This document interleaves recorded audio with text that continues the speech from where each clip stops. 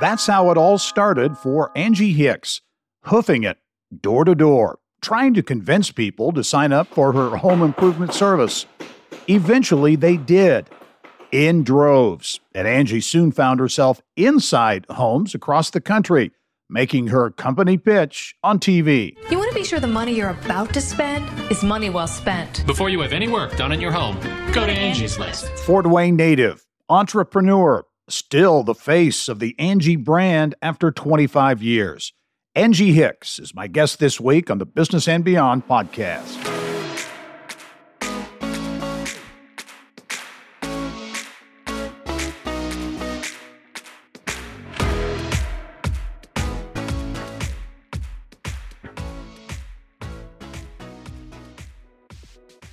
Hello and welcome to the Business and Beyond podcast presented by PNC. I'm Gary Dick.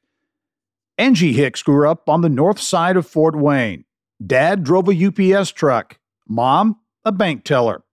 Angie, she thought maybe her best fit would be in accounting, crunching numbers on a spreadsheet. Never thought she had the chops to lead a business. But Angie wound up hitting pay dirt. She and her business partner, Bill Osterley, growing Angie's List into one of the most recognized home referral services in the country. And it gives me a great deal of pleasure to welcome to the podcast Angie Hicks, now the Chief Customer Officer at Angie. Angie, how are you? I'm great. How are you, Gary? I am very good. You know, between COVID and all kinds of changes, it's been a while since we've seen each other, so it's great to reconnect. How are things going? How long has it been now? Has it been about 6 years since the acquisition? That is right. You're right. How's it going? So IAC acquired, merged in with Home Advisor to form what is now Angie, and still see the commercials on very frequently on television, certainly. Now there's been some time, obviously, for the combination to take hold. How would you assess how things are going? It is going well. It's going really well. It's there's so much opportunity in really helping bring the home services industry online. And, I'm super excited about what lays ahead for us. Whether you want to be matched with a pro, whether you want to do your research, whether you want to hire a pro instantly, we're really experimenting and driving how the industry is evolving, because let's be honest, for most Americans, our home is our largest investment. Yep. And we want to make sure we're taking care of it. And we are there to make sure that we can help every step of the way. And Angie is not a really big company, right? It is. So we are obviously national. We actually are international. So we also have an international arm as well. And we are the leader in the industry. We are helping, we help millions of homeowners every single year with home projects. In terms of the pandemic, and you've obviously had the change with the acquisition, but how did the pandemic affect the home services marketplace? With the pandemic, quite honestly, it really brought the home into focus. At a time, it was a time when we were all sheltering at home. We were working from home. Kids were schooling from home. It was, the home was everything. And we realized how important it was to us and also how much wear and tear we were putting into it. So we found I think one of the most interesting findings as we've come through this process is historically, people used to invest in their home for the ROI. They used to think about an ROI. It's like, I'll remodel my kitchen because I think I'm going to move in a few years and that's going to make my house more marketable. But we actually saw that a shift in mindset in how we were investing in our homes as we came out of the pandemic. And it really became making their houses fit for them. And I think that was a combination of having spent so much time in our houses, but then also in, the last year, with interest rates rising, we have found ourselves probably really liking our mortgage payments. But maybe we didn't love our home. Right. And so, we're still having kids, we're still evolving. So we had to, so then we became a society that was shifting and investing in the houses we have to make them fit our lifestyle. So Chief Customer Officer, what does that entail, Angie? It's, quite honestly, it's some of the most enjoyable things I've done over my 25-year history, quite honestly. It's spending time talking to pros, talking to homeowners, and really understanding what makes them tick. For example, this year, I took a playbook out of my internal comms playbook where earlier on, I would have office hours for employees, and I dedicated an hour a week where employees could come and talk about whatever they wanted, get 15 minutes. They can talk about, I can give career advice. I can help them solve a problem, you name it, their business idea. And, quite honestly, that was more valuable to me probably than for the employees. And it was a great way for me to stay connected, especially as the business grew and there were just more employees. It gave me a chance to connect one-on-one and get to know folks. So I took that playbook to customers. And so now I'm doing the exact same thing with pros. Pros can sign up for a slot to chat one-on-one with me about anything, about how to grow their business, about how Angie's working for them, things that we could do to improve. And it's awesome. It's like when the days that I spend talking to pros, spending most of my time talking to pros are my favorite days. And really, in a sense, I guess that's back to the roots of what started out as Angie's List, was that kind of that neighborly community conversation and contact. Right. I think, generally in business, I think, as technology has taken over, we have, and we have lost sometimes the fine art of talking to one another. And I think it's when used well, I think it can be incredibly powerful. You're like, yes, I want simple ways to do a lot of things. I don't wake up today and say, gosh, I'm so excited my water heater broke. Right. Right. I just want that done. I want that out of the way. I want to forget about it. But sometimes you want to talk through things. You want to understand things. You want to understand what motivates people. You want to be able to kind of talk through an issue if you have one. And that accessibility can be really powerful. Take us back, Angie. I think it was 1995, 28 years ago. You and Bill Osterly co-founded what would become Angie's List in Columbus, Ohio. And it really started back to that whole connectedness. Started with you going door to door, signing up customers, right, for home and lawn services. What was that like? I mean, that is the ultimate cold calling a gig, I would say. Oh, Gary, it was miserable. It was miserable. Yep. I'm not going to sugarcoat it. I am an introvert. I'm not the most outgoing person in the world. So that, coupled with the fact that people don't really like to buy things door to door. Yep. There were a lot of doors shut in my face. And when I reflect back on that time, one, we knew that we were never going to scale the business. It was dependent on me to do the sales, which is fine. You got to know what you bring and know what you don't bring. And that I did not bring. And it was character building. And it helped me figure out how to get through doing things that I don't enjoy doing. Because I think a lot of people, are really successful, but there's always things in their role that they don't enjoy doing.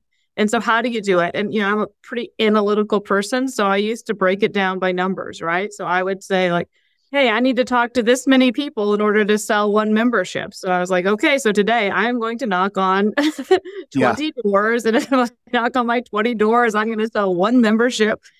I turned it into math, and that helped. It gave it an endpoint. It gave it a defined process. And I've used that to this day, even things you don't like to. I mean, I sometimes say a lot of times I like to do things early in the day that I don't enjoy. Yeah. Because often I find that people get in, they're on Slack, they're on email, they're busy doing all of these things. And then because they're not wanting to do the one thing they really need to get at. So I find that if you get at the toughest thing first thing, then, the rest of the day goes downhill. How did you get through that period? As you say, it's amazing. You talk about being an introvert and to go into a door-to-door selling situation. How did you have the perseverance to kind of to weather through that time? Quite honestly, I think it was part of my personality. I mean, for a long time, I never viewed myself as an entrepreneur. I never felt like I had the characteristics of an entrepreneur. I wasn't a big risk taker. I wasn't a big idea person. I was I was the executor. But after years of kind of talking about it, thinking about it, kind of living it, what I realized, perseverance is probably one of the most important entrepreneurial talents. And that one I did have. Yeah. I was one that just kind of I would never give up. My dad was a UPS driver. He worked for 30 years at UPS. I mean, it was one of those where it's like, when you commit to something, you commit to something. Yeah. And I think that was probably, for me, one of the biggest things. It was like, okay, I'm going to figure this out. The phone wasn't ringing. You had a few doors slammed in your face. When did it At what point did it start to click? Did things start to happen? And you say, hey, maybe we've got something here. It was probably about 6 months, maybe 6 months in or so. It was after we kind of realized door to door wasn't going to be it. I think we signed up for one of the home shows in Columbus, and got our little booth at the Home and Garden Show, and realized that, hey, we could sell some memberships here. And then Columbus had a lot of little local newspapers. Each little neighborhood had a local print newspaper at the time. So it was relatively inexpensive to advertise in. And so we took out an ad in one of those newspapers, and lo and behold, the phone started ringing. And once we could figure out how to make the phone ring, then all of a sudden, that was the nut we had to crack. Kind of figuring out how to market this business was always the nut we had to crack. And it was, because we knew how the business behaved kind of once people were signed up, because we had Unified Neighbors that was in Indianapolis here since the 70s. And we're kind of like, okay, the people renew really well. They like it. We knew all of those things. We just had to figure out how to get them in the door. And so, so that marketing and that kind of figuring that out was the biggest challenge in the business. Well, you mentioned Unified Neighbors here in Indianapolis. I think it was in 96 that you bought that company and then moved the headquarters to Indianapolis. At what point, because at some point, the decision was made to literally make you the face of the name and the face of the company. What was that like? I a lot of times think about these decisions as inconsequential at the time. And therefore you make the decision and you think, oh, that wasn't a big deal. It was in 96, I think it was. We had originally called the business Columbus Neighbors, and we had a newsletter that came out once a month. And in the newsletter, we'd publish some of the categories each month. And what we realized was people thought the newsletter was the service. I mean, this is pre-internet days. Yeah. So it was a magazine and a call-in service. The customers didn't realize you could call in and actually find out. Because so they were like, well, maybe next month they'll put roofers, even though my roof is leaking right now. Yeah. And I'll be able to see who the roofers are. So we decided we needed to rebrand. So we debated across 3 names. So we were going to name it The List, which was like this militant, like, we've got your back, homeowner. We're going to protect you. Jackie's List. Jackie was the mother of one of our investors who lived in Columbus her whole life, knew everybody. I mean, she epitomized what we were really trying to accomplish. And then at the very end, kind of built throughout Angie's List. And, again, I was like, oh, he was like, well, she's here. She answers the phone. The story works. Even if Angie goes off and does something else someday, it still works because that was the story.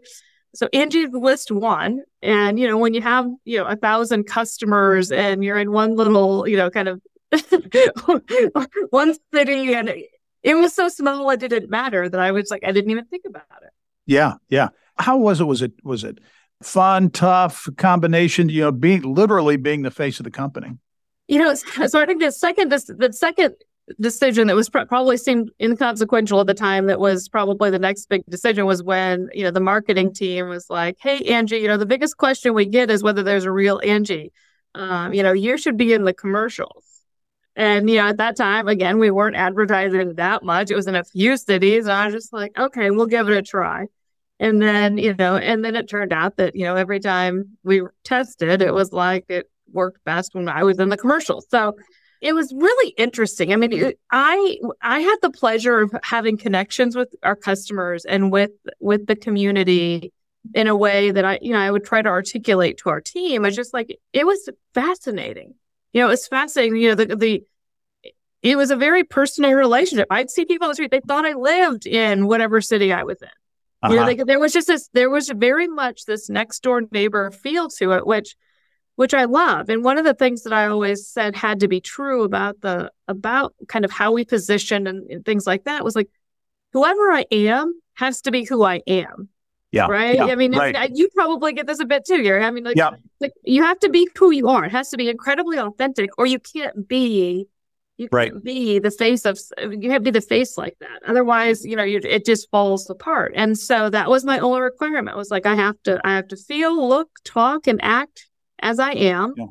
And that has to come through kind of in every element. And that's the strength of that brand too, because now even through the acquisition and the different changes, that Angie name, different spelling though, right? No E. but the name continues on. Over the years, I mean, Angie's List became just an incredible brand. I mean, it had it's had a 90+% brand awareness over the years, and our goal here is to really leverage that brand exposure. It's like really leverage that experience and that connection. I mean, and we brought the brands together, I guess it's right about 2 years ago now. And we're doing all the marketing under Angie because we realized, it's like, well, it's great that we had, kind of these multiple brands. And there were 3 by the time we did this. But it was like, hey, we're actually competing with one another. Right. Let's bring them together. Let's actually put and build one world-class brand that really encompasses all of the services. And, and we loved the Angie's List historical element of it, but it needed refreshed. It needed updated. We were more than just a list. And so that was, was the approach of dropping the list. Now, you stepped away from the company at one point and got your MBA, right?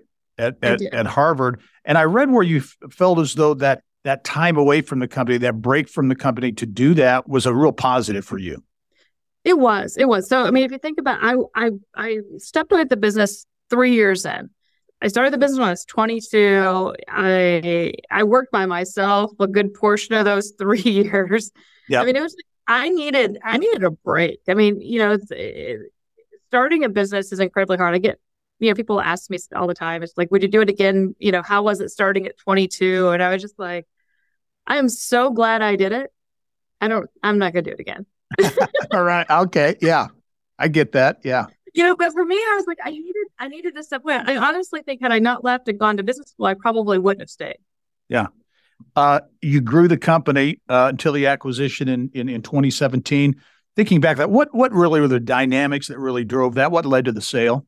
It was a scenario where we had kind of pivoted a few times. We've developed our e-commerce offering. We've gone public. We developed our e-commerce offering. We were really expanding and growing.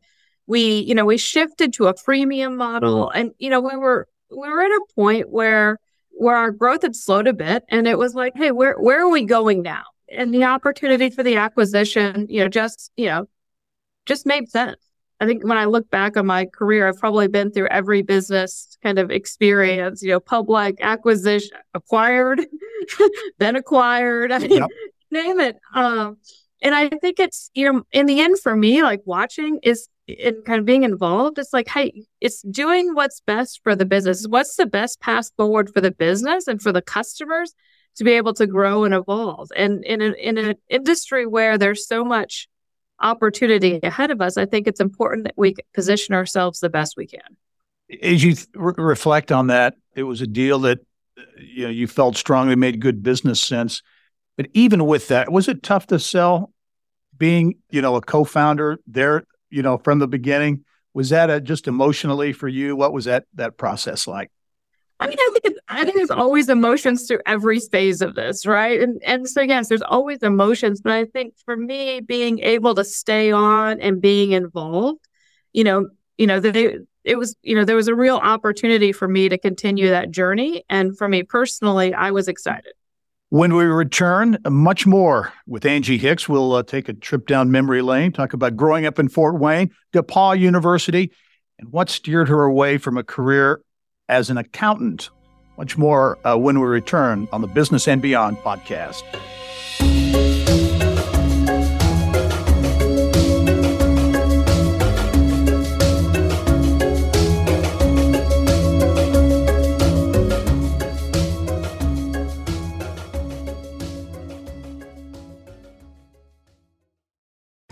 At PNC Bank, we're committed to making a difference in the lives of our customers and communities by helping them move forward financially. As a Main Street bank, we try to do right by our customers with every encounter. Our local teams offer personalized financial advice to help guide you in making the best decision. We're proud to be part of your community. PNC Bank. See how we can make a difference for you at pnc.com. Copyright 2022, the PNC Financial Services Group, Inc., all rights reserved. Welcome back to the Business and Beyond podcast presented by PNC. My guest this week, Angie Hicks, the Chief Customer Officer at Angie. And Angie, we've talked about the business, growing the business, selling the business. Let's go back a few more years. And your youth, your young years. You grew up in Fort Wayne, right? What was that? What was that like?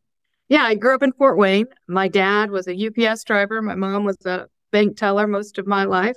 And I have a sister. And it was good. I liked Fort Wayne. I mean, we grew up on the north side. Like we were just talking about, I went to Northrop High School. And, for me, it was most of my extended family lived in even further northern. They lived in small town Indiana, Ligonier, Indiana. Yep. So we were the ones that had moved to the city. Okay, the big city. Yeah, I know.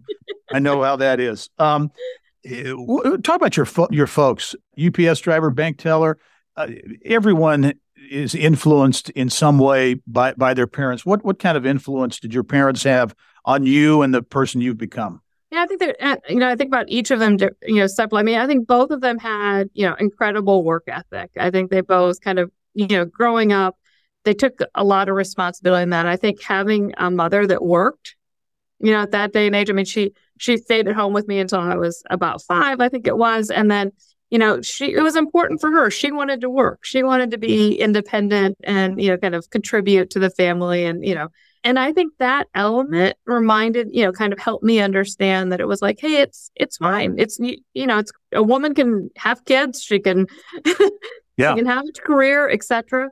And so I think that was important. My dad, was a UPS driver for nearly 30 years and retired from there in his early 50s. I kind of joke around. I think I'm coming close to the age he was when he retired. I was like, oh.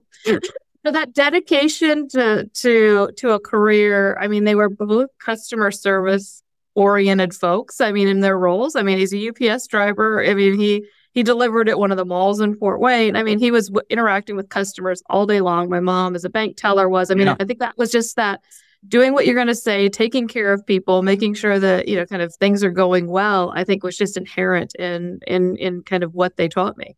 Yeah. And you mentioned work ethic, but also perseverance that we talked about earlier that you had to have as you started Angie's List. It sounds like maybe you got that perseverance gene from your parents.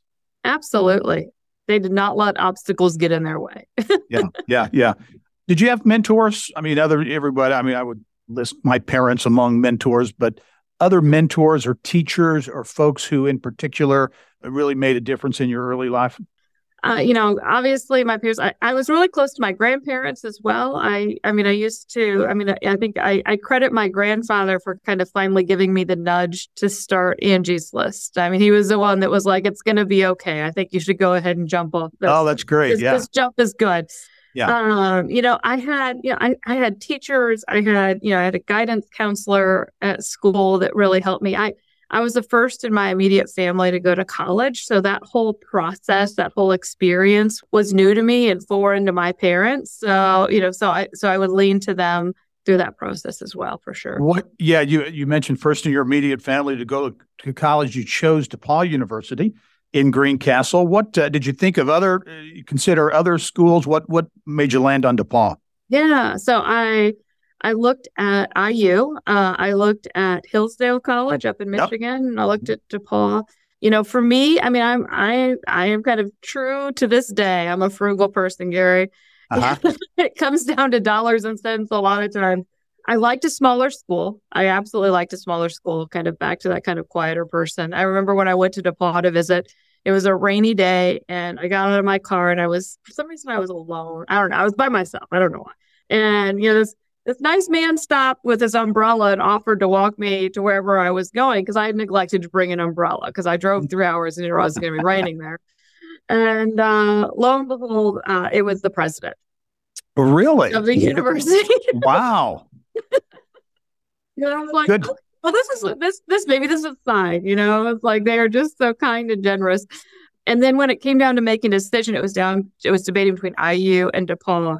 And quite honestly, it was less expensive for me to go to DePaul. I got between the scholarships I got from the school, plus I received a scholarship from UPS as well. And the scholarship at UPS scaled depending on the cost of the school. So I ended up until pretty much my senior year having a full ride to DePaul. So that was the ultimate decision for me. Yeah. Now, I think I read where you mentioned you're frugal, you're a numbers person, you're kind of a math geek. Is that Is that Yeah, I accurate? started as a math major. At one point, I wanted to be an actuary. I wanted to be an accountant. I wanted to be a business consultant. I am often most comfortable behind a spreadsheet. Wow. Now, and you actually considered coming out of DePaul, taking a job as an accountant, right? At former Arthur Andersen. So I thought about that. I did. I also had an offer to be a consultant. It was the 90s. I was an economics major, and I think that was kind of the path that was most likely. I applied at the Federal Reserve Bank in Chicago. Wow. Yeah. I was definitely that analytical mind. Yeah. Now, do you get back to DePaul very often at all? Because that's one of the great private institutions in our state, and we're so fortunate. We've got the great public schools, great private schools, but a lot going on. I was down there not that long ago. I was showing one of my kids around. I think I'm going to be down there in another month or so doing a panel, I think. So I just try to get down there once or twice a year. As you talk to young people, whether it's at DePaul or I know you're asked for advice and guidance from time to time, what's your advice to young people as they're starting their careers? You reflect back on the start of your career, but do you have a kind of a boilerplate? I don't call it boilerplate, but a set, kind of, advice or rules of the road that you like to give young people? I think one of my favorites is don't lock your career plan too early. I think especially coming out of school, people have this kind of 3-year or 5-year plan where they're just like, I'm going to do this for this long, then I'm going to go to business school, then I'm going to do this. And I think they get so locked in that plan that they forget to see opportunities. And I think young people don't always appreciate, realize, or understand the skills and values that people see in them. And so sometimes like, what do you mean, me? Right. And they pass up opportunities, or they just have blinders on and don't see them. I use this as the example. It's like, it was very easy for me to be a consultant. Yeah. It was very easy for me to say no to the opportunity to start a business. But sometimes you have to take those leaps. I think, young people get focused on wanting to go to graduate school, wanting to go to business school. And I've helped so many over the years. And I always remind them, I'm like, here's my kind of 2 pieces of advice. 1, apply to the best schools you can. And 2, this year may not be your year, but it doesn't mean it's not your year. It's not your time, that you're not going to get there. I use an example of a very dear friend of mine. And I think she ended up applying, 3 different years and ended up going to Kellogg. Wow. Yeah. So it wasn't, it was just, sometimes it's just not you're not, when they look at the kind of the makeup of the class, it's just not your time, but, just keep trying. Yeah. There's no special, like, you have to do it now. We'll talk about motivation quickly as we kind of wind down here a bit, but what motivates Angie Hicks today? I think people are motivated by different things depending on maybe what stage of the career they're in. I think of my career and early days in television and I want to be in Chicago. I want to do this, want to do that. But today, as you look today, what gets you out of bed every morning and motivates Angie Hicks? Yeah, I think a couple of things. One, it's like, I love spending time with my family. It's like, I think through the pandemic, I think we ended up with some special time when our kids were at an age that, they would have been pulling away. Right. I've got teenagers. One went off to college this year. So every chance I get to spend with them, I want to spend with them. Because that time is fleeting, that time will go away. For me, when it comes to kind of career and opportunities, it's like, hey, do I like what I'm doing? Do I like the people I'm working with? It's pretty simple. And a lot of times, I joke around. I'm like, I measure things in 3s. A lot of things we learned in kindergarten. And, so I try to keep things as simple as possible. And, honestly, spending this time, talking to customers, kind of maximize the amount of time I'm spending there has been a ton of fun. And, that's exciting and that energizes me. These entrepreneurial stories, I think they are stories that are oftentimes not told. I think that the people in the trades drive a good portion of our local economy. They are running businesses in our economy. They're a big part of our community, and we're not celebrating them enough. And we need to do more. And if I can do my part to kind of hear their stories, share their stories, and kind of remind people of the opportunity, I think that's, for me, that'll be a great success. Well, Angie Hicks, it has been a real pleasure to catch up with you. Always great to talk with you. Congratulations on your continued success, and hope to see you soon, maybe in studio on the show or out and about around Indianapolis. Thanks for joining. Thanks, Gary. All right. And thank you for joining us on this episode of the Business and Beyond podcast presented by PNC. It's a weekly conversation with achievers in business, sports, entertainment, and beyond. And you can download all of our episodes, more than 100 episodes, and get Indiana business news 24/7. All you have to do is go to InsideIndianaBusiness.com. I'm Gary Dick. Thanks for joining us. We'll see you next time.